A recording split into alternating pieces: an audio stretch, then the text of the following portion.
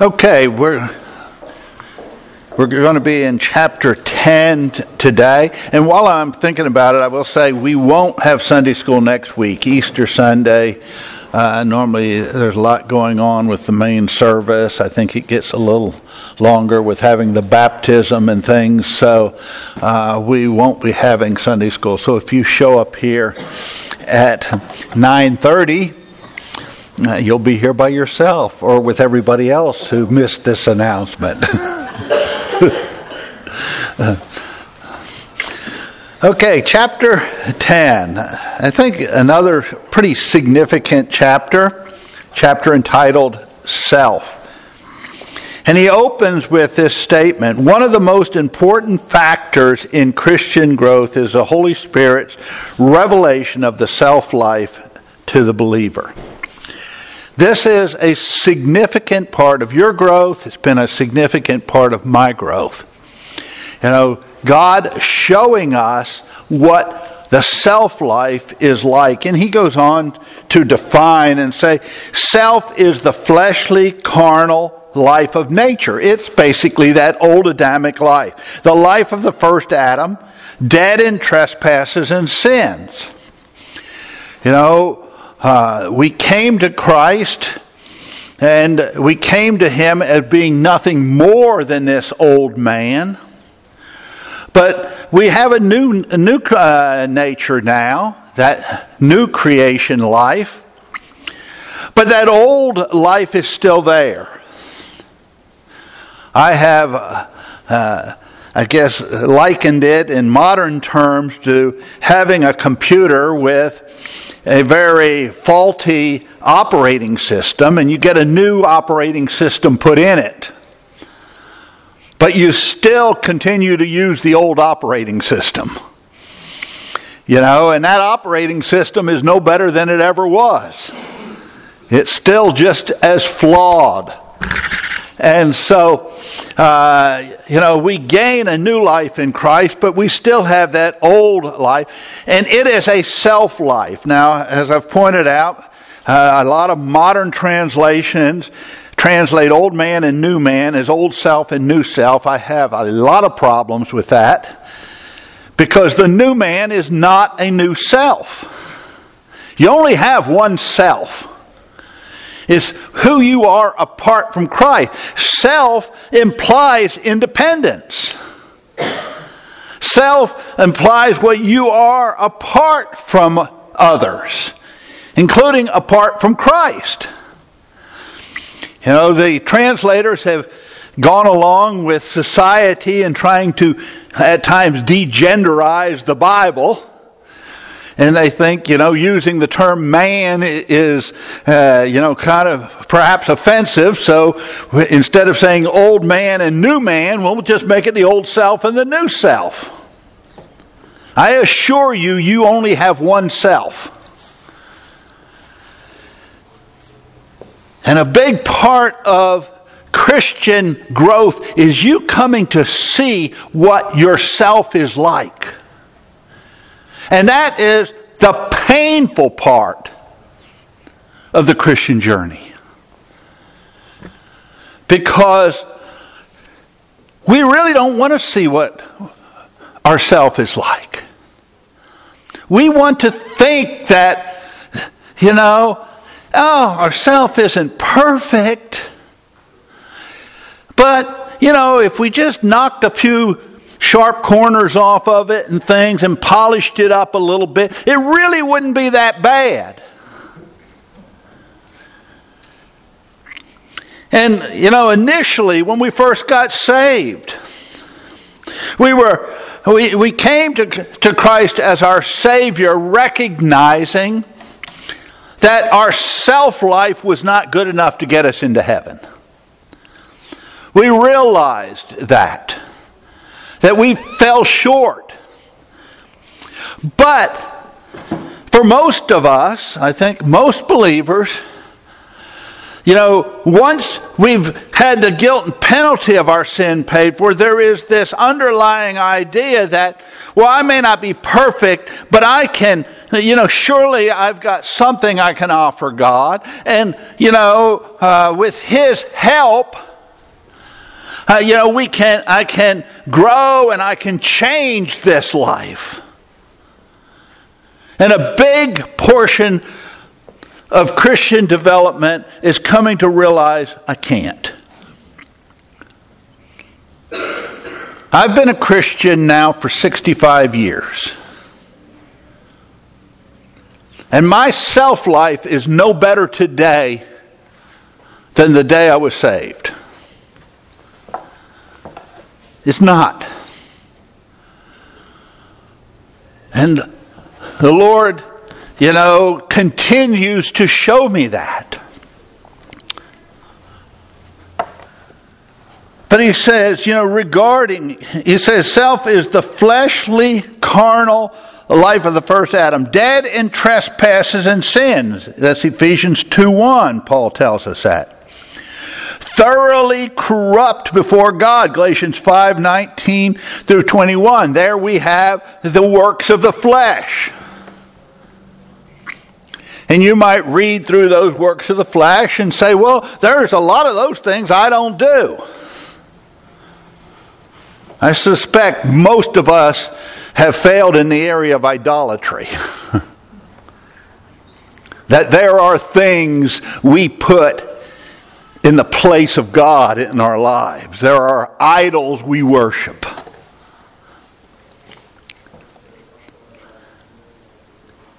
And whether or not we commit adultery or immorality, we struggle at times in our hearts and minds. That is the flesh. That is the self-life. That is the life which, according to Paul in Romans 7:18, in which there is no good thing in the sight of God. God does not look at our old self-life and say, well, it wasn't perfect, but it's really not horrible. With a little patching up, it can be okay. No. God says that there is nothing good whatsoever in it. I was saying to Rick this morning, y'all, that this week I just spent some time in my time with the Lord in the early hours of the morning. And I'm not saying everybody should do this. It was just something the Lord led me to do, and it's real short. But I wrote out what I saw, what I've seen in my flesh for me. And one of the things the student used to say was it seemed to mean a lot to them that we would be transparent. So I guess I'm just being transparent here and just sharing some of this with you. Because we can tell people, I bet their flesh isn't as bad as mine. Well, the flesh is just the flesh and it's bad. I mean, really understand that. Maybe you do. Maybe you're going, man, I still understand that. But some of the things I wrote was, and this is about myself, when I'm walking in the flesh, when self has its way, there's unsettled turmoil within, anxiousness, critical spirit, dissatisfied, sinful thoughts, self-centered, not believing and trusting God and His truth, senseless, not even sensible or purposeful in my thoughts. I'm just saying. And that's just a bare part of the list. Then I went on and did one of what life is like walking in Christ. And I won't share that. But it's just been good for me to stop and think about this and what God rescues me from when I allow Him to be my armor and all, and I walk as who I am in Christ. Yeah. Yeah. And see, we really aren't going to get to know who we are in Christ until we've come to the place of giving up on fixing the self-life. As long as we think it can be fixed, we're going to try. He says, it goes on, he says, nowhere do spiritual principles mean more than here. Plato with his know thyself was more right than he knew, but he was only half right. Paul with God's not I, but Christ was all right, completely right. And so he says, for one to get beyond just knowing about the Lord Jesus, which is what a huge segment of Christians, that's about all a lot of Christians know. For one to get beyond just knowing about Jesus and to enter into a consistent, growing personal knowledge of and fellowship with Him, one must first come to know oneself. Now he says introspection is not involved here. The Holy Spirit uses experiential revelation. It's not that you're going to focus on yourself and you're going to come to know yourself. No, the Holy Spirit's going to show you yourself. He is going to reveal it to you. And we'll see later in the chapter, he uses a huge number of things to reveal it to us. One of them he'll point out is our spouse. In the book Sacred Marriage, the author says the most difficult thing about the first year of marriage is not what you learn about your spouse that you didn't know, but what you learn about yourself that you didn't know. He said, on your wedding day, the Lord gave you a present of a full-length mirror called your spouse. And you can go in, the whole premise of the book is, throughout history it's been thought that if you really want to live a holy life, you live a celibate life, a single life. He said it's pretty easy for a single person to convince themselves that they're a lot more spiritual than they are. He said marriage reveals a lot. And the Lord uses you. You can go into marriage and you think, I'm a pretty selfless person. First year of marriage, you find out you aren't quite as selfless as you thought you were. You can think, I'm pretty patient. First year of marriage, you find out you probably aren't quite as patient as you thought you were. And a lot of other things. And then the Lord throws in children. And they teach you even more about yourself that you didn't know. Again, I'm getting ahead of myself a little, but or get ahead of the chapter a little, but just to say, God uses all sorts of things to show us what the self-life is like. Why? So that we are pushed more and more to come to know Christ as our life. He says, first the believer learns not I. Then he learns but Christ. There's an order to it.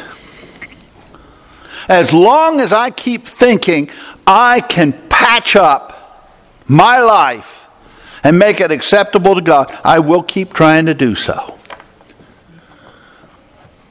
And I can spend a lifetime doing that. Yeah. And there's no satisfaction there, is there? No, there's no satisfaction, and we'll never be successful. And then he just draws upon a number of passages here. He draws upon John 12:24. Except a corn of wheat fall into the ground and die, it abideth alone. But if it die, it bringeth forth much fruit. Now Christ makes that statement as he is preparing to die. But that same principle holds true in our lives. Until there is an element of death, that death to ourself, we're never going to see life coming forth from our relationship with Christ. Then in 2 Corinthians 2, chapter 4, verse 11, Paul talks about always being delivered unto death, then that the life also of Jesus might be made manifest.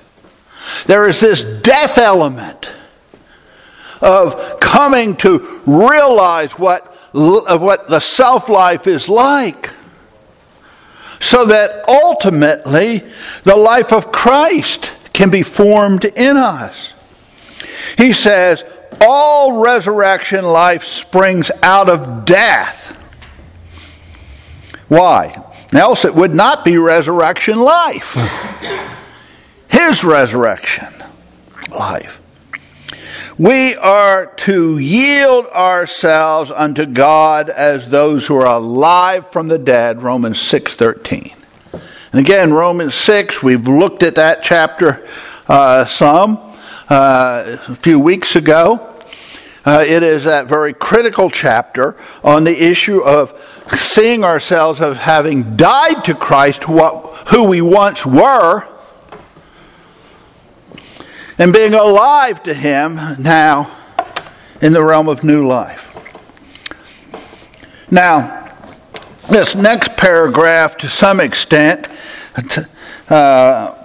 draws back on some of the things we looked at in the previous chapter, because he says, for some years now, the evangelistic scene has been dominated by a conversation known as commitment, which often, sad to say, amounts to little more than a spiritual miscarriage.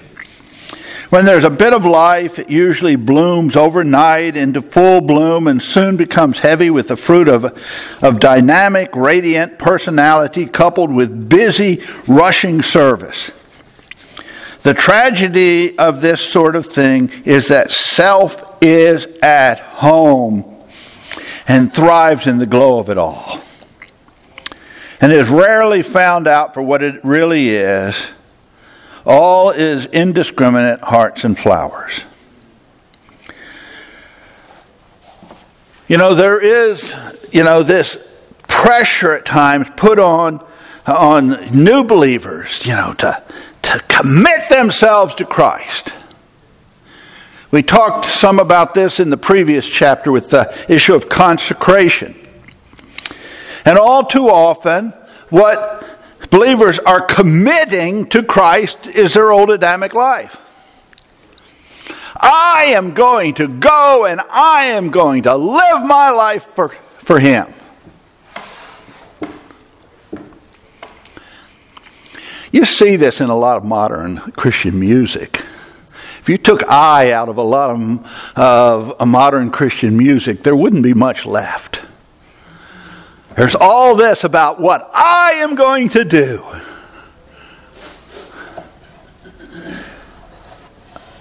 I is not going to do nothing of any real value for the Lord. It's about Him. It's about Him bringing us to that place where we realize with Paul, not I. It's not about me, Lord.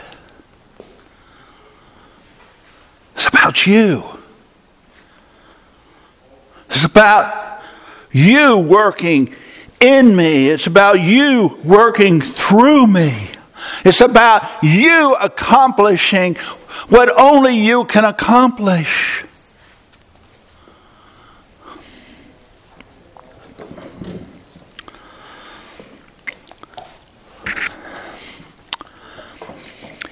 Where he talks about commitment here. And I know there'll probably be some who disagree with me on this, and that's okay. But I really think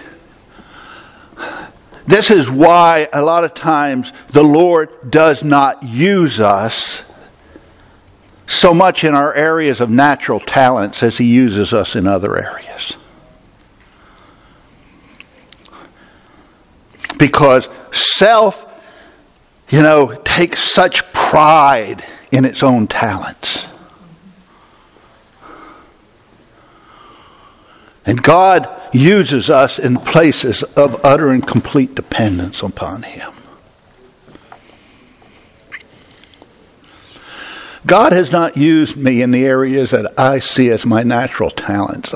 He's let me use them along the way.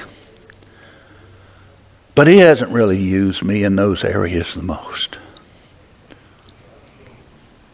Me being up here is not a natural talent for me.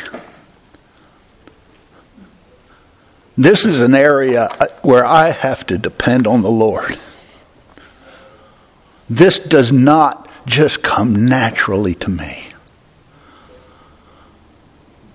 When we were trying to determine what mission field the Lord would have us serve on, and we got it narrowed down to Greater Europe Mission, and they offered us two opportunities. One was to serve at a Christian camp where they were doing a lot of construction and they needed somebody to kind of oversee construction. And the other was in Ireland where they needed somebody to come along with the church planting team. And when it came down to it, we opted for Ireland because working with my hands is something that comes very natural to me. And I saw that going to this camp in Spain could be something that I would do myself. And I saw that Ireland would require me to depend on the Lord. And I think it was the right choice. Now the Lord graciously let me use a lot of my skills in Ireland. Man, I did a lot of helping remodel and do all sorts of things, and I enjoyed it. But that wasn't where my primary ministry was. And that choice was made because at least the Lord had taught me enough about self along the way that I didn't want to choose a ministry that could be about my abilities rather than a ministry that was going to be about His abilities. Jonelle will tell you, I resisted heavily ever teaching. I never wanted to teach. And in our early days of ministry, I fought against it. But the Lord wouldn't let me rest. And the Lord brought me into it. And I learned to enjoy it the day I really came to realize this is His work, not mine. It's about Him.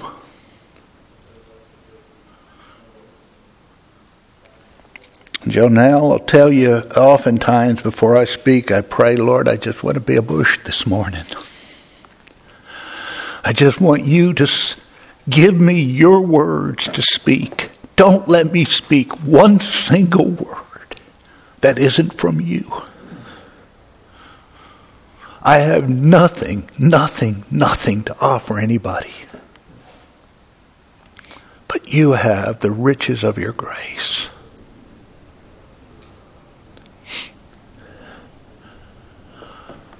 But it's been a painful journey learning what my self-life is like. And there are still painful times when He shows me something else about it. Something else I haven't seen or haven't wanted to see. But every time He's taught me something about myself, He's also gone on to show me what I have in Christ. And what He can do. as I depend on Him.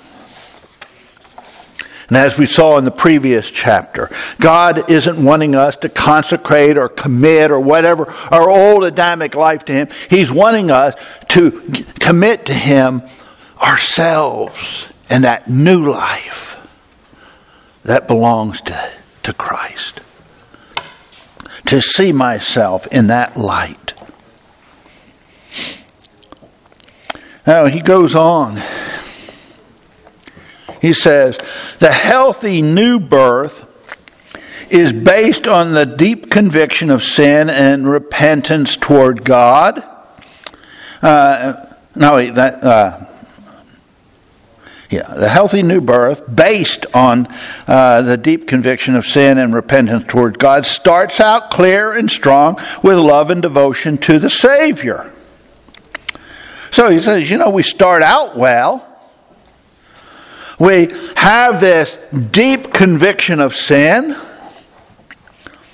There is repentance toward God, and again, there's a lot of misunderstanding about what repentance is. Repentance is a change of mind, which alters our response. We have a change of mind concerning God. We come to see, that He is the one who has got to rescue us. And we start out, we've got this strong love for Christ, for Him saving us. We have a devotion to Him. But He says here, but before long there comes the sickening realization of an element within that pulls us back to self-centeredness, to the world, to the rule of law, to sin. He says, as we're going along in our Christian life, and generally it's not real far down the road, we come to realize there is something that's pulling us back to the self-life. Back, to self-centeredness, back to the world and what it has to offer. Back to a law mentality. Back to sin. That pull. Again, you'll see this. You'll see somebody get saved, and if they're a well-known personality, initially they'll be talking about Christ and just all that's happened, and the next thing you see that them going back down into the old way. Why? Because having the guilt and penalty of your sin canceled didn't change the old Adamic life. It didn't change it one iota. And at salvation, our main understanding was that we needed to be saved from the guilt and penalty of sin. But we didn't grasp at that point. We needed more than that. We needed to be saved from ourselves and our propensity for sin. And so, we receive the canceling of our sin debt with gratitude. But we don't grasp we need so much more, and that's why God's got to take us down this journey of showing us what we are apart from Him. He says, this learning by heartbreaking experience of the utter sinfulness and reigning power of the self in the everyday Christian life is the means whereby we come to know the Lord Jesus beyond the birth phase as our Savior onto the growth phase as Lord and life.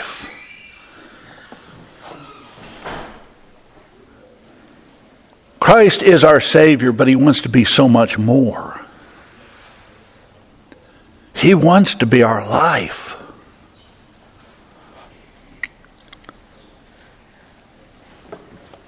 says, no believer, and that's a pretty strong statement, but I think it's accurate. No believer will truly come to know the Lord Jesus as his life until he knows by experience the deadly self-life deep within for what it is. Until you really know what this old Adamic life is like, you're never going to really come to know Christ as your life. Why? Because you'll keep trying to fix it. Your prayers will be, Lord, help me conquer this. Help me, be successful over that. Help me have victory over sin. And it's all about me.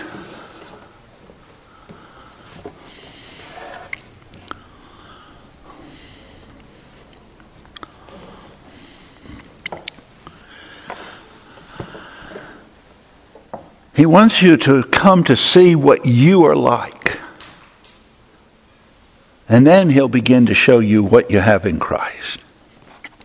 An interesting passage in the Old Testament, and the one the Lord used in my life at one point, is where Jacob is wrestling with God. And in the midst of that, God asks him an interesting question. He asks him what his name is.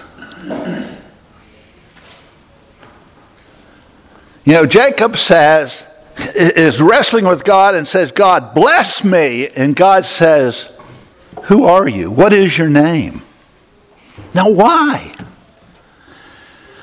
Why?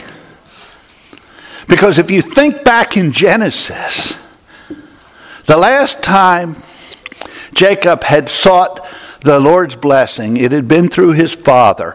And when his father asked him who he was, he said, I am Esau.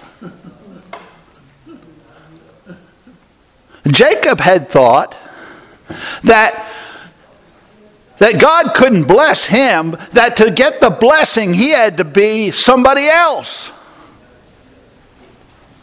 And Jacob's wrestling with God, and God says, who are you? And Jacob says, I am Jacob. I am the cheat. That's what his name meant. The deceiver. I am Jacob. And that's when God told him he would bless him. And he blessed him with a limp that was with him the rest of his life to remind him what it took. See, what happened as Jacob wrestled with God that night was simply a physical manifestation of what had been going on for the previous 20 years. He'd been wrestling with God for 20 years. Unwilling to acknowledge who he was. And only when he acknowledged who he was, then God blessed him, and God said, I have a new name for you. Israel. It's interesting. Jacob asked God what his name is. God didn't give it to him. Why? Because God had always been honest with him. God had always shown Jacob who he was. God had never been deceitful to Jacob. Jacob was the one who would not recognize who he was and acknowledge it and realize that that was the first step towards God making him into a new man. And we resist God. And at times we think we've got to be this or we've got to be that before God can take and really use us. And what he wants us to do is say, this is who I am, God. I am this broken person who cannot be fixed. And I want the new life you have for me. That life that is in Christ Jesus. I mean, it took Jacob a long time to acknowledge who he was. And even after that, he struggled with it. Unlike Abraham, Jacob had an ongoing struggle. His name, Israel, means God fighter. He was constantly struggling. But his battle with God brought about the changes that were needed. And it's our battle at times with God over who we are apart from him that brings us to the place where he can begin showing us who we are and what we have in Christ.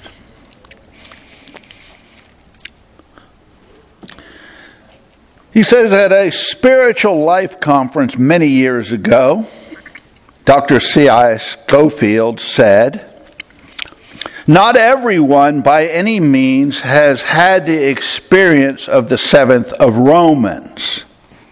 That agony of conflict, of the desire to do what we cannot do, of longing to do the right we find we cannot do." He says, "It is a great blessing when a person gets into the 7th of Romans and begins to realize the awful conflict of its struggle and defeat. Because the first step toward getting out of the struggle of the 7th chapter and into the victory of the 8th is to get into the 7th.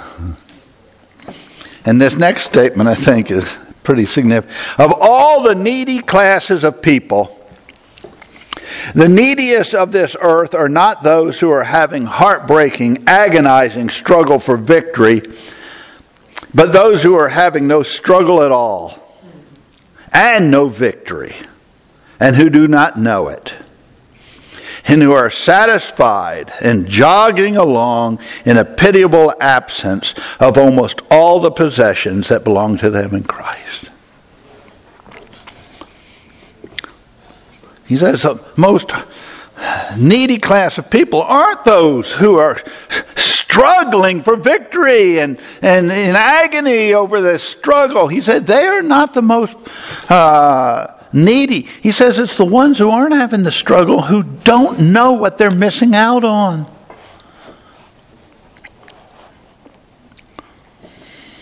Rick. Yeah. And what about the people who are having no struggle and lots of victory? Is that just seeming to be? It's just seemingly victory. Yeah, they think they're having victory. Yeah. They play the game well. Yeah. And sometimes we see them as having victory too. Yeah. They can put on the outward appearance. And, people who, again, especially those who live under a legalistic mindset, you generally end up with two groups. One is those who are able to do a good job of putting on external appearances, like the Pharisees. Which means they have to learn to lie. Yeah, they have to learn to lie to themselves as well as others. Or they totally give up. Yeah, and the other class of people are the ones who just totally give up in despair and say, I cannot do it. I said before, we were in a church one time and the pastor used to use this statement, fake it till you make it. I used to cringe because people who fake it well never make it. They never make it. Because they convince themselves and others that they're being successful. Now, generally, they don't have a lot of peace in their heart. Again, all we can see are the externals. And like you say, they look like they aren't having a struggle. They look like they're having victory. And they're so hard to reach. Oh, yeah. Well, who were the hardest ones for Christ to get through? It was the Pharisees. Paul was a Pharisee, but it took some pretty extreme measures to bring Paul around. It took a lot to get Paul's attention.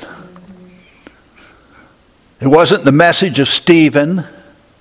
he stood by and heard the message of Stephen and gave his approval to